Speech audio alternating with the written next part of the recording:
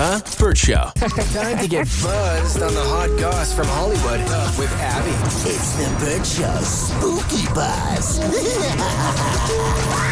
have a little breaking entertainment news. Oh, yeah? So we already talked about in the last Spooky Buzz about the joint statement that the Friends cast put out in regards to Matthew Perry's passing. Well, now we have an Instagram post from his ex-fiance.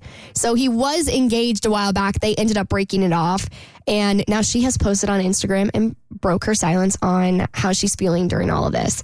So she said he would love that the world is talking about how talented he was. And he was really very talented. As the Friends reunion was approaching, we rewatched the show together. We rewound and studied scenes. Our respect and appreciation of humor is something that connected us. Being with him as he rediscovered his brilliance was magical. I obviously knew that man in a very different way, too. While I loved him deeper than I could comprehend, he was complicated and he caused pain like I'd never known. No one in my adult life has had a more profound impact on me than Matthew Langford Perry. I have tremendous gratitude for that, for everything I learned from our relationship.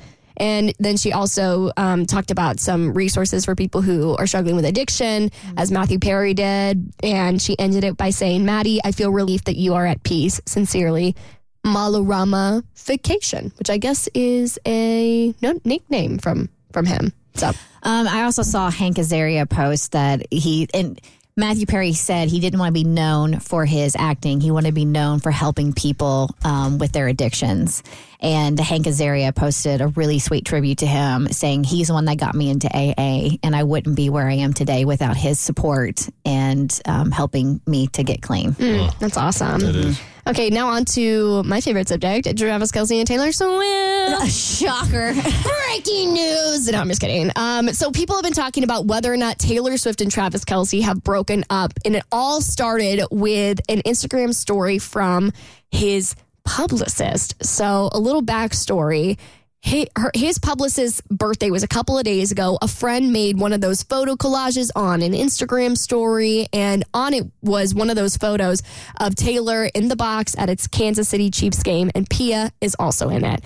But the friend, or maybe Pia, covered up Taylor's face with a clown emoji, which for anybody that's not chronically online like me, putting a clown over somebody's face is very much like throwing shade. Major shade. And so Pia reposted this, and now everyone was like, ooh, did something happen between them? Or does Pia have a problem with Taylor? Because Pia also worked for Taylor Swift's Taylor Swift's nemesis, Scooter Braun. So people are wondering what's going on there. Travis also lost the game with the Chiefs against the Broncos on Saturday. So people are like, there must be trouble in paradise. The clown face is a dig, no matter how you spin it. 100%. And even if she shared it, she could have covered it. Like if it was her friend who originally posted the clown face, she could have covered it with a different emoji. Or if she shared it and put the clown face on there herself, that speaks volumes. Major shade. But I'm here to put everybody's mind at ease. Taylor Swift's private jet was spotted in Kansas City yesterday. So it looks like our favorite couple will be spending Halloween together tonight. I got some inside information from the Swifties. No! Believe it or not, it's me. Put on the hat. Put on the reporter hat. Okay. All right, here we go. I didn't know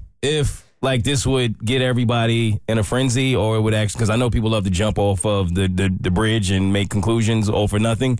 But because I know somebody really close to Russell Wilson and the lead of his security detail and my dad, I guess whenever someone major is coming to games and they come with security, all of the security have to be in cahoots together. So she actually did try to make it to the game yesterday, but there was a security detail problem, and that's why she wasn't there. So it's no trouble in paradise. There you go. Wow. That's like major Swiftie news. You're welcome. Yeah, thank you, Mo. And I hope you enjoyed wearing the Taylor Swift reporter hat as well. Am I done for the day? That is, yeah, you know what? You've done the Lord's work. Thank you.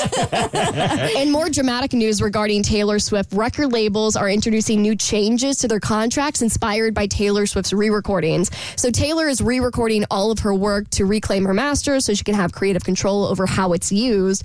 And they're literally outperforming the originals. So now some of the major music labels are rumor has it that they are going to be adding a clause that says that people will not be able to re-record their music for another 10, 20, or 30 years. And even Taylor Swift's current music label is included in this group. So it's major drama and kind of biting the hand that's feeding Universal Music Group right now. I mean, they can put that in the contract, but it doesn't mean the artist is going to sign that. I mean, of course, they don't want them re-recording their music, but you got to play fair.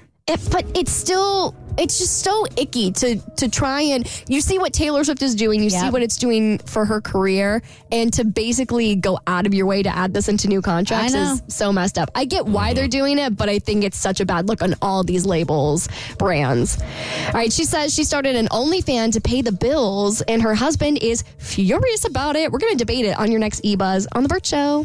The Burt Show.